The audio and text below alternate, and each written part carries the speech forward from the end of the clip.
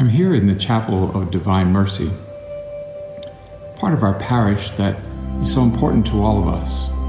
It is here that we have our daily Mass, sometimes a funeral, all of our baptisms, even weddings. But mostly this is a place that we all come so that we can pray, we can seek the intercession of St. Faustina, St. John Paul. This is the place where we come to really trust in Jesus. This is a place for all of us to share in his sorrowful passion and to ask him to have mercy on us and the whole world. We invite you to attend Divine Mercy devotions.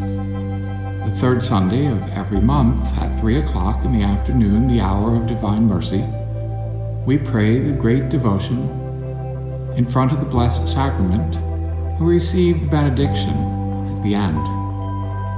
Come and join us this Sunday especially, and every third Sunday of the month.